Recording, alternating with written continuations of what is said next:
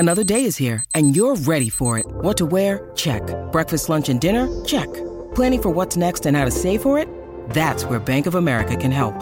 For your financial to-dos, Bank of America has experts ready to help get you closer to your goals. Get started at one of our local financial centers or 24/7 in our mobile banking app. Find a location near you at bankofamerica.com/talktous.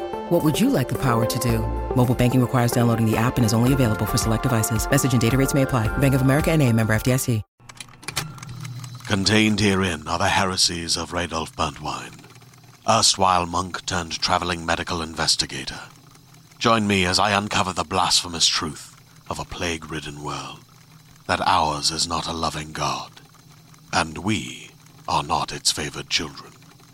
The heresies of Radolf Burntwine, coming January 2nd, wherever podcasts are available.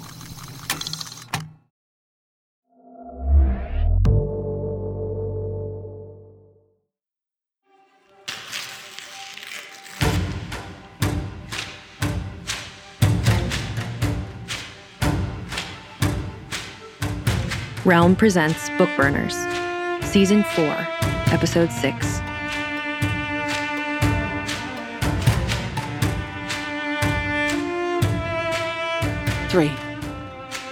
It was still dark when they got back to London. Perry opened the gate, allowing Grace to ease the van into what had lately been the delivery entrance of the primary school. Asante didn't wait for them to stop before she opened the rear door. "Have you made any progress?" she asked him. Perry nodded. "Some. Come with me." Even though the others hadn't explicitly been invited, Sal followed Asante to the school library. Francis's homemade orb looked strange, set against the backdrop of child-sized reading tables and construction paper art taped to the windows. Sal's heart leapt as Perry paused to give her an awkward one-armed hug in the doorway. There were moments he was so much like the brother she had always known it hurt. Francis was in her wheelchair, which put her closer to the tabletops than the rest of them, and freed her tentacles to serve as a dozen prehensile tails. She used one to pull out a tiny chair for Asante while seamlessly manipulating the orb with both hands. Francis talked as Asante settled herself. "Between Perry and Orb, we found a way to trace the metaphysical connections that Lydia had with other people in the London area. We found 9 with some kind of tie. Everything we found online pointed to her being a loner," said Sal. Francis spared her a glance, but a glance was all. "There are nearly 13 million people in the greater metropolitan area, and she had connections to fewer people than you can count on both hands. She was practically a hermit." Francis continued her update for Asante.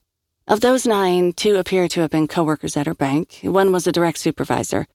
The other was a co-worker, although we're not sure why he had a connection when no one else in her office did. My theory is workplace affair, but who knows?" "What about the other 7? Asante asked. "Dead." "What?" That was Gray's. "Why didn't we find them before?" asked Sal. Francis shrugged. "We were looking for artifacts, not murder victims." Francis turned a series of dials, and the orb projected a pattern of dots connected by glowing lines on the ceiling. 8 of the dots were deeply interconnected. The other 2 formed a triangle with the point in the center of the cluster, which Sal guessed represented Lydia. "Given that we could pick up on the metaphysical links at all, post-mortem," Francis continued, "they must have been incredibly strong in life." "More Sisters of the Forest?" asked Menchu. Francis nodded. "That's our theory." "If you can find people by their metaphysical connection, can you find Norse?" Liam asked. "Murderer and victim has to be a pretty intense tie." Francis sighed. "I did try that, thank you. But we can't trace Norse with the orb. Either he's deliberately shielded himself from us, or 2 years in a shadow dimension has altered him to the point that the orb no longer recognizes him." "Could he be carrying a demon?" asked Menchu. Francis shrugged. "Find him and bring him back here, and I might be able to tell you. For now, it's all guesswork." Sal grimaced. Of all possible options for what to do when we find Mr. Norse, bringing him back to London so that Francis could play 20 questions wasn't even on the table. "What about the wolf pelt men?" Asante asked. Perry answered, all Aaron in his diction. "The brothers and sisters of the forest are descended from pagans who went underground when Catholicism took over the continent, then fled into the hills rather than be discovered and destroyed during the European witch hunts and French wars of religion. They still speak Old French, and the brothers live isolated in the wilderness except when they attend the Market Arcanum or when they gather for seasonal fertility festivals. He paused, and his voice altered slightly, taking on more of her brother's tones. I guess not all of those medieval accounts of pagan forest bacchanals were made up. Perry had been addressing his remarks to his own reflection in the library window, but turned when he noticed the silence that had fallen over the room. "Oh, sorry," he said. "That isn't what you were asking, was it?" "Finding them has been tricky," said Francis. "The brothers don't keep a fixed address, and they aren't on any official records that I could find in France, Switzerland, or Austria." Liam let out a low whistle. "Tough to be that far off the grid in continental Europe. If there are no records, that means no hospitals, schools, bank accounts." "Or it means they use their magical abilities to keep themselves hidden," said Sal. Francis turned to Asante. "Using their ties to Lydia, I made some headway finding them, but I'm having trouble pinning down an exact location. I was hoping you could help me." Asante gave a sharp nod and cracked her knuckles. "Let me see what I can do." For a few glorious moments, he had no name. His mission and purpose consumed him completely, and the small boy who plagued him with his constant whimpering in the corner of his mind was gone. Everything was gone, except for the hot blood on his hands and the cold snow beneath his feet. But eventually, as it always did, the blood cooled and he was left alone again. Alexander, Mr. Alexander Norse, Alexander, Mr. The whining of the boy in his head grew louder. He forced his eyes open, forced himself to concentrate on the world outside himself. He was not in a house of endless corridors that led nowhere, of rooms with vanishing doors and tormenting voices. His feet burned with the cold of the pristine white snow beneath them. He blinked. No, not pristine. Cobwebbed with red that even now leached and stained. Red ran in rivulets from his hands, spattering the snow, his pants, himself. His feet grew numb as they became accustomed to the cold. His breathing calmed. Alexander, Mr. Alexander Norse. For a moment he was free of pain, and time stretched before him, calming and pure. He reveled in it, even as he knew his list was not yet complete. Soon, though. Soon. Asante, eyes locked on the intricate spinning of a pendulum she had hung from the orb, rattled off a set of coordinates. Out of the corner of her eye, Sal could see Francis writing them down. "That's somewhere in..." Her eyebrows knit as she did the mental calculations. "Eastern Switzerland," Liam supplied, "not far from the Liechtenstein border." "How quickly can we get there?" asked Sal. Liam was already on his laptop. "Oh, it's going to be a while. With no commercial flights out of London, we'd have to get to..." Asante cut him off. "I can get us there in 5 minutes." A pause. "Maybe less." "How?" asked Menchu. "I've been researching the book the Maîtresse willed to me. I believe I can use it to open a portal." "You want to take us across the continent with a magical portal?" Liam asked, voice dangerously flat. Asante nodded. Sal didn't wait for Liam to continue his objection. "You believe you can open a path?" she asked. "I haven't had a great deal of time for experimentation," Asante bit back, "but the theory is sound." Liam made a skeptical noise. Sal could hardly blame him. On the other hand, if they didn't get ahead of Norse now, how many more would die before they tracked him down again? Every moment they waited, their chance to locate him grew slimmer. She nodded to Asante. "Do it."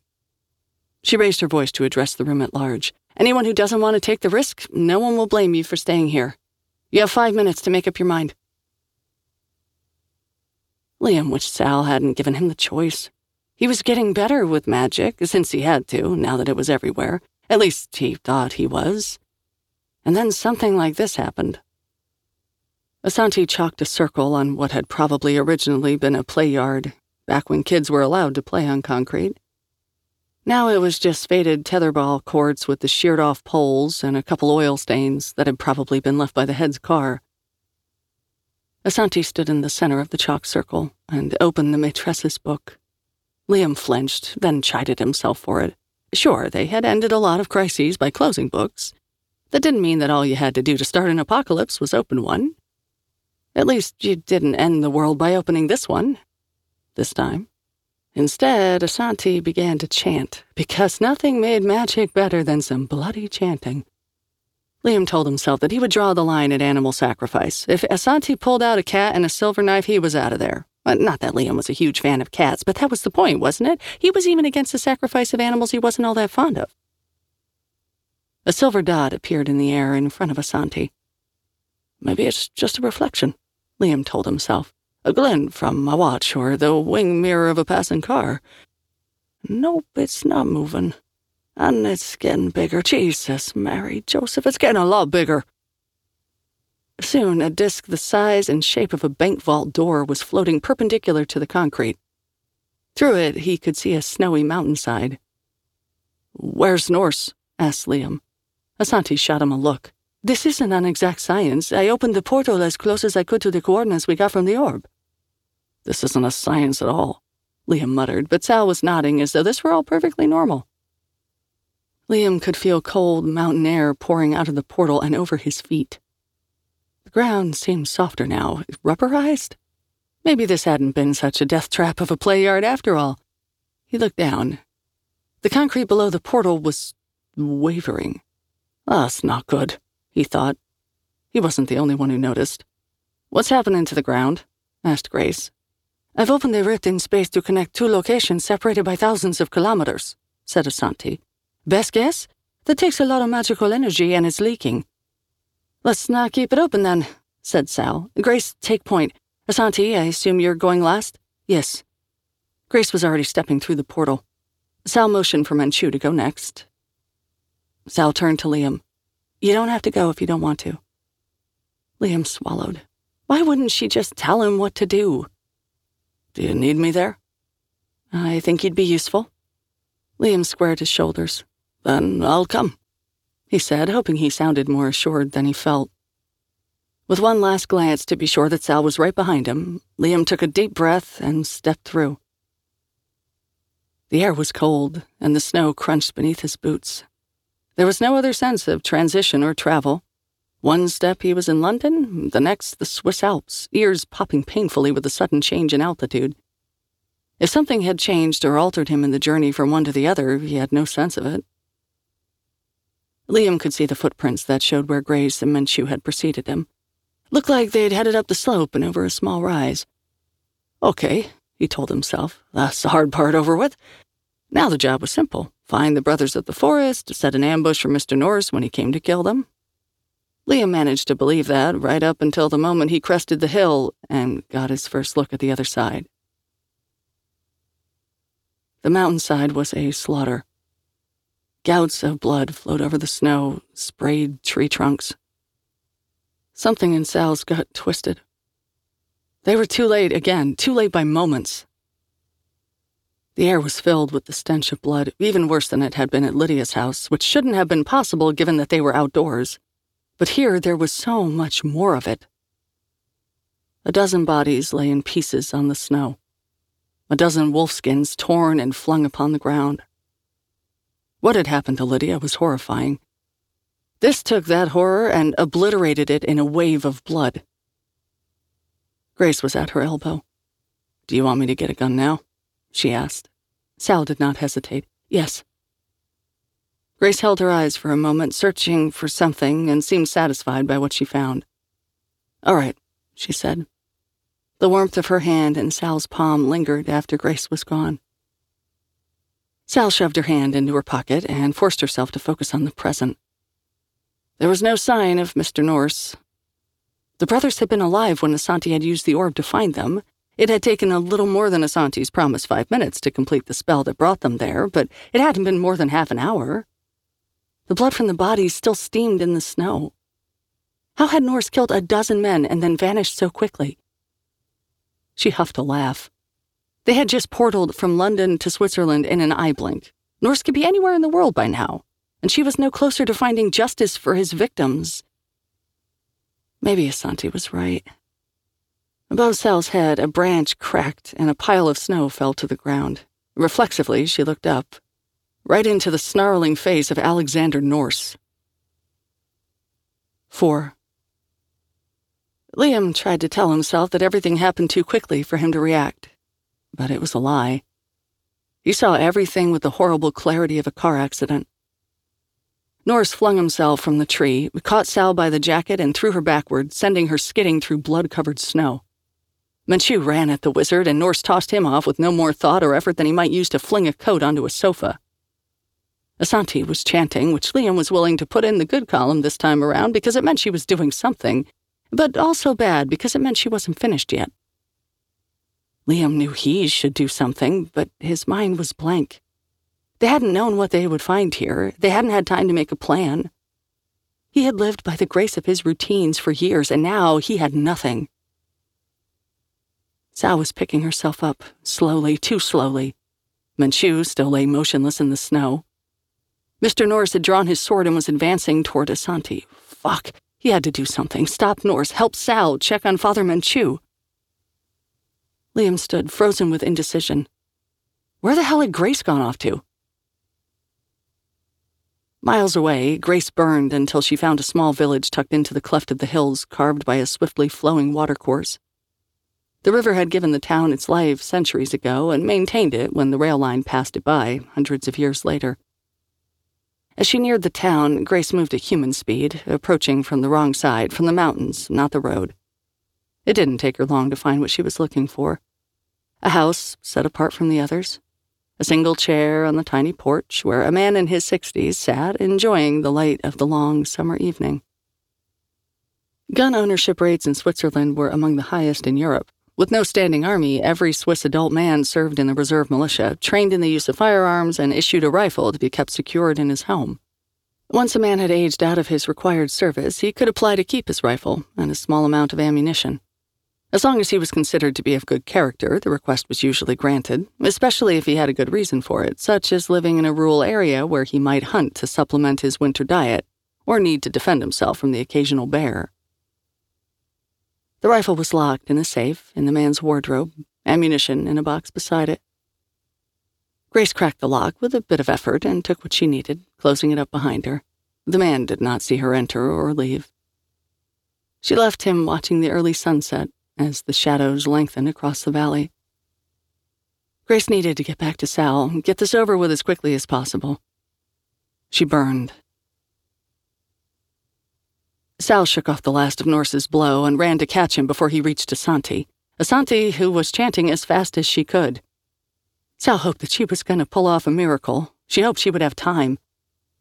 Sal slipped and skidded in the bloody snow, fell to her hands and knees, pressed to her feet, and fell again. Her throat ached from the exertion and the cold and the tang of blood in the air, and she wasn't going to make it. Why had she sent Grace away?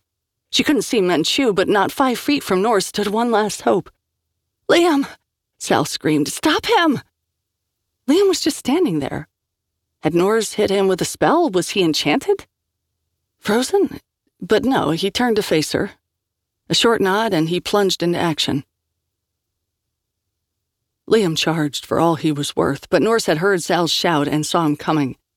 Even as Liam reached out for him, he turned, arm outstretched, a dark, twisting spell forming around his hand.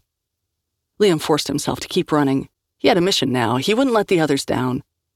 He braced himself for whatever Norse was preparing. Asanti finished first.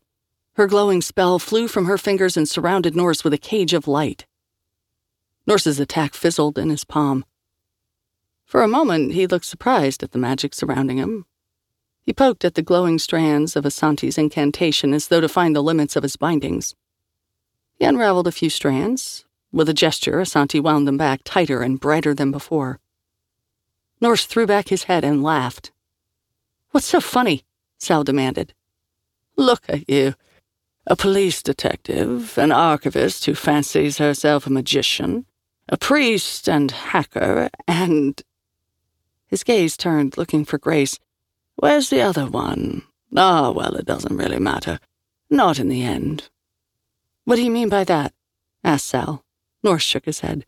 "It's amazing. You've chased me across a continent, and you still have no idea what's going on. Sal took a few minutes to satisfy herself that no one on the team was suffering from anything worse than a few bumps and being closer to hypothermia than they might like, then returned to where Asante held Norse. At least for the moment, they remained at a standstill. For every move he made to escape, Asante was ready with a counter.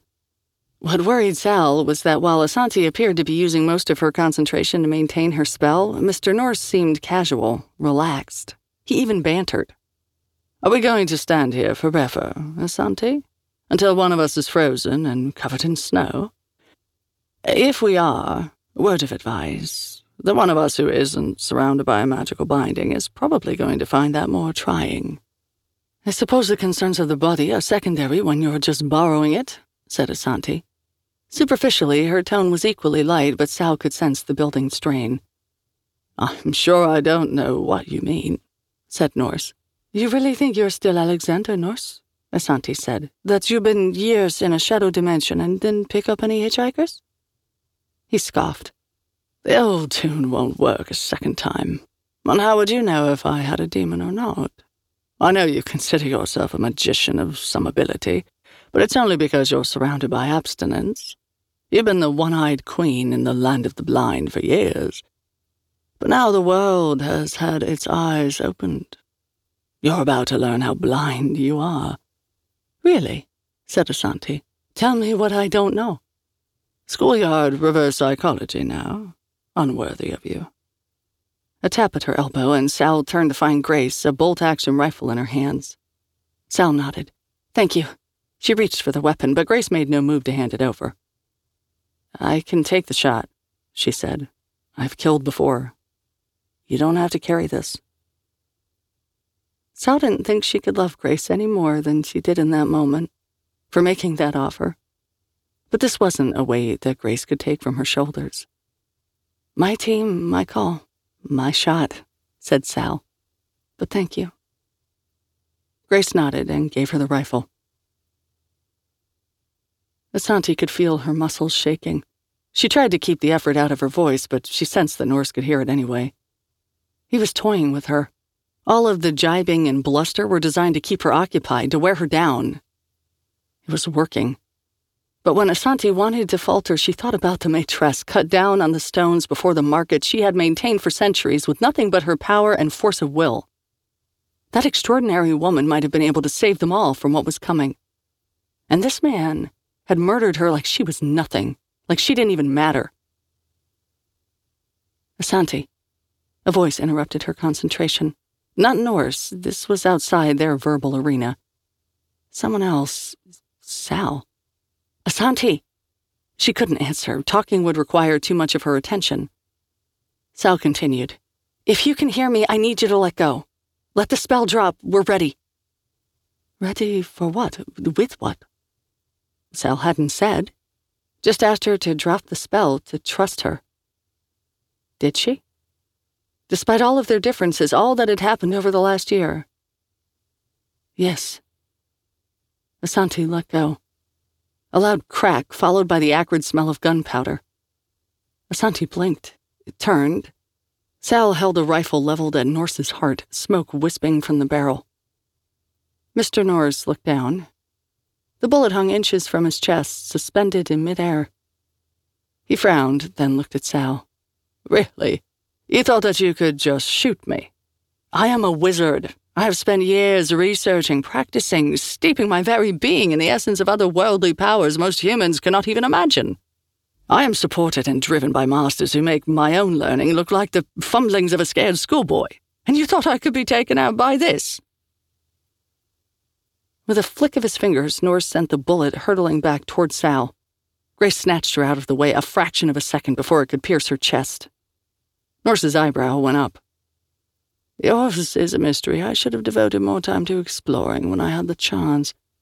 Alas, now I am preoccupied with other business. He turned. Come, Asante, I will kill your friend soon enough. But first, why don't you enjoy your own hospitality? Before the others could move, Mr. Norse seized Asante and flung her behind him. Asante found herself tumbling not towards snowy ground, but into a wavering disk of magic, not so different from the doors she had opened to bring them there. She did not think this one would take her back to London. That's what he was doing, she thought, stalling for time, building a trap of his own. There was nothing she could grab to catch herself, nothing within her reach at all. Nothing except for Mr. Norse. And so she seized his wrists and dragged him down after her.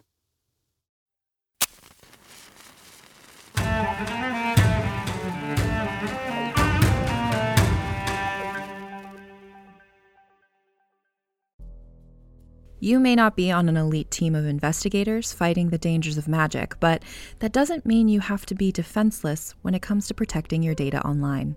Lucky for you, our partners at NordVPN know their way around the World Wide Web. VPN stands for Virtual Private Network, which creates a sort of encrypted tunnel while you're online, protecting your private data like bank details and passwords, so you can browse safely wherever you are in the world. In addition to providing you with a high level of security online, my favorite use of NordVPN is to virtually switch my location, so I can watch movies and shows that aren't currently available in my area. Plus, that way I can still access my favorite content when I'm traveling as well.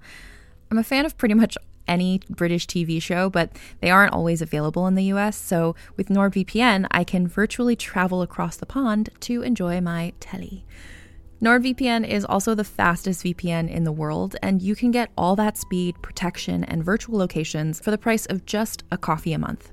To get the best discount off your NordVPN plan, go to nordvpn.com/bookburners. Our link will also give you 4 extra months on the 2-year plan. There's no risk with Nord's 30-day money-back guarantee.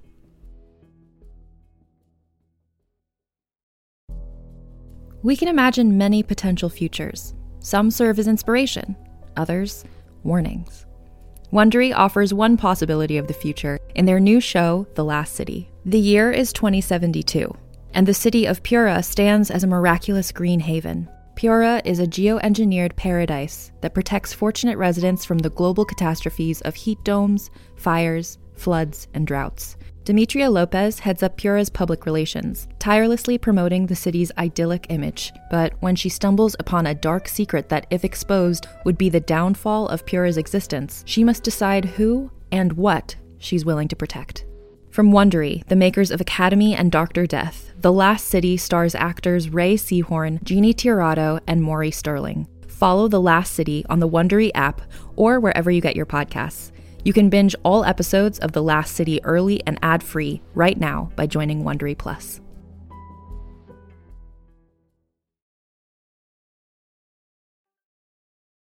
Five. Asante was in her grandmother's kitchen in Paris, where she had been sent for safety when she was a little girl. It was warm and filled with familiar smells and sounds. Her heart leaped in her chest. No, this was impossible. Her grandmother had been dead for 40 years, the apartment long ago rented to another. The location lost to time as well as to space. But still, she could not stop herself from hoping as she turned to the stove and saw her grandmother with her back to her, singing softly as she worked. Asante struggled to speak past the sudden lump in her throat. Was this death? Had Norse killed her? Bibi? Is that you? The woman at the stove turned. She had her grandmother's apron, her warm and loving arms, her soft breast that Asante had sobbed into many times as a little girl. But she wore Norse's face. He smiled. Hello, Asante. Welcome to your eternity. Asante turned and ran. She ran forever, for hours, as fast and far as her legs would carry her, and still it was not enough. The halls of her grandmother's tiny flat stretched for ages, then twisted into the corridors of her university, to the labyrinthine halls of the Vatican, and no matter how quickly she ran, Norse was always right behind her. At least when he was chasing her, he was leaving the others alone. She had to keep running, No. The walls flickered like a film skipping a sprocket. The polished marble was worn through to plush carpet that sent up plumes of dust at every footstep. It was not carpet that Asante knew. This is not my nightmare. But whose was it? The only other being Asanti had encountered here was Norse. Her heart pounded, almost drowning out the sound of the footsteps behind her in their implacable pursuit. But she forced herself to remain calm, to stop running. Her fear screamed. Asanti's hand closed around the hard lump in her coat's inner pocket, the maîtresse's book, her gift and her legacy. If it was powerful enough to pierce the distance between London and the Alps, maybe it would be enough to punch through the walls of this trap and bring her back to the real world. Asanti began to chant the spell. The second time in one day, it was almost becoming familiar. As she spoke, the walls that had resembled the stacks in the archives melted away, revealing the dusty, twisting halls of a fated manor. No!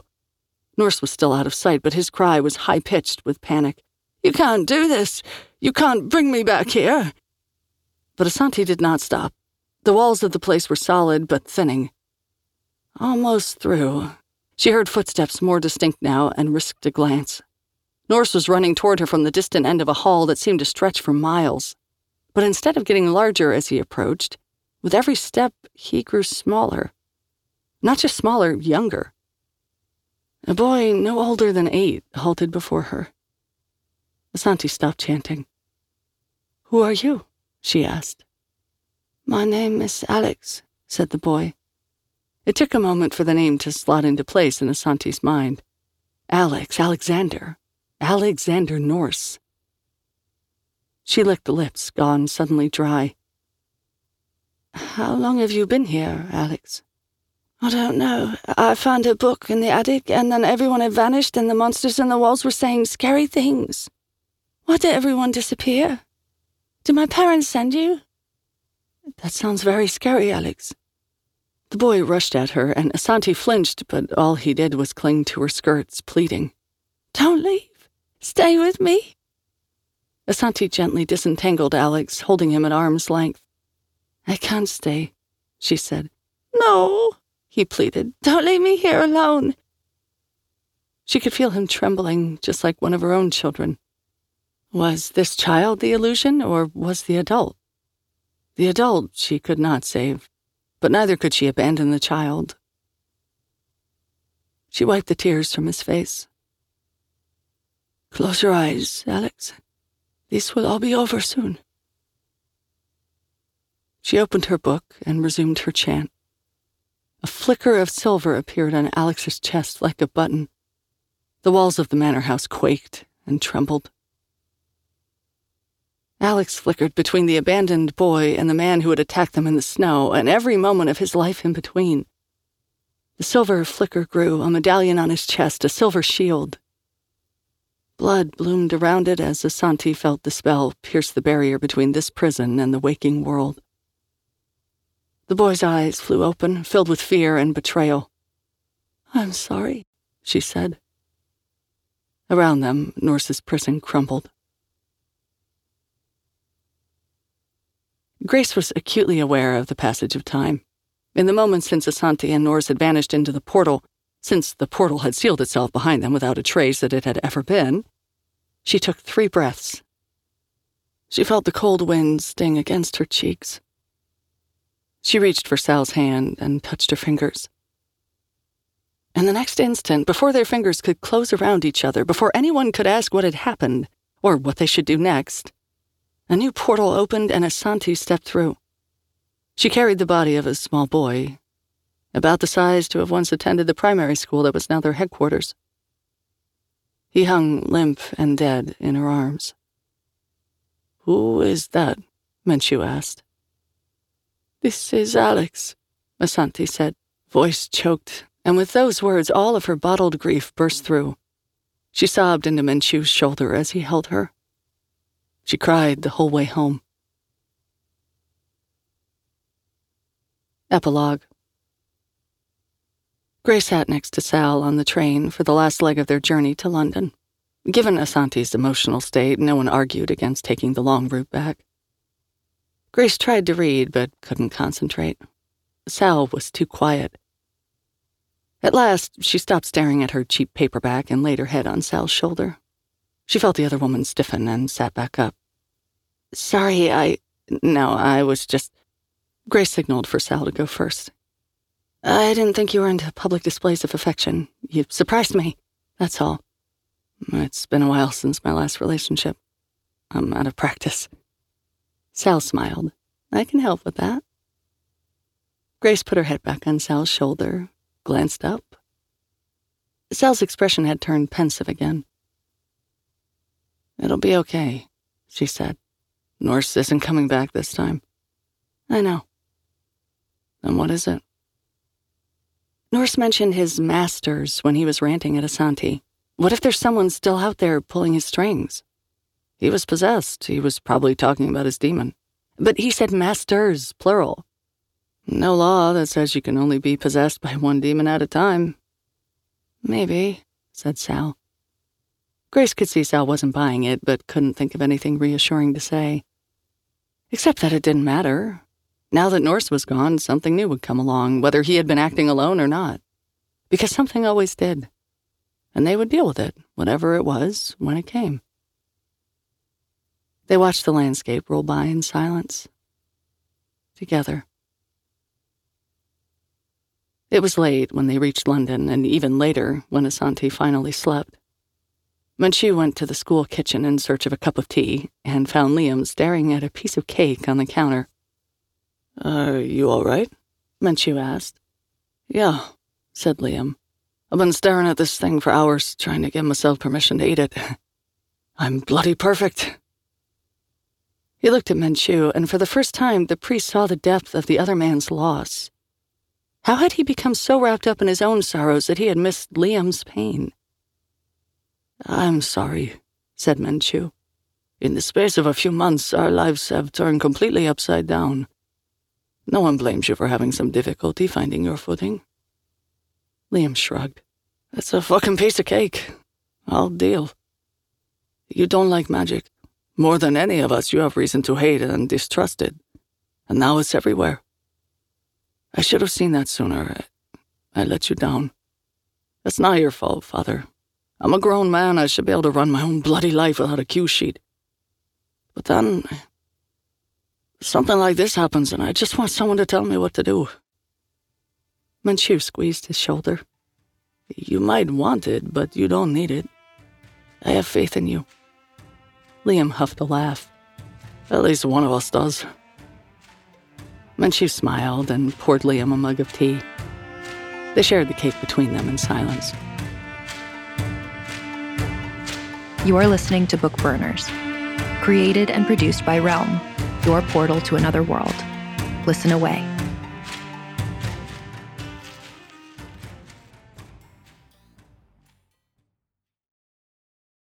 Hey there, this is Justin Bartha. I made a funny new podcast, King of the Egg Cream. It has the greatest cast in the history of podcasts with actors like Louis Black. I'm torn by my feelings for two women. Bobby Cannavale. You can eat it, or if someone hits you, you can put it on your cut. Melanie Linsky. I wonder what these marvelous things are that look just like boiled chicken feet. Jason Ritter. I can break things and pick locks and kill people. Michael Stuhlbarg. The whole point is to inspire people that they should make themselves better. Ari Grainer. No, don't whet its appetite. What are you, an idiot? Me, Justin Bartha.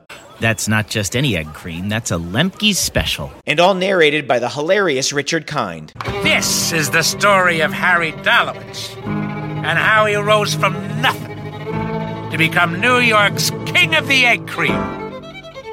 So if you like funny true stories, come listen to King of the Egg Cream, available wherever you get your podcasts.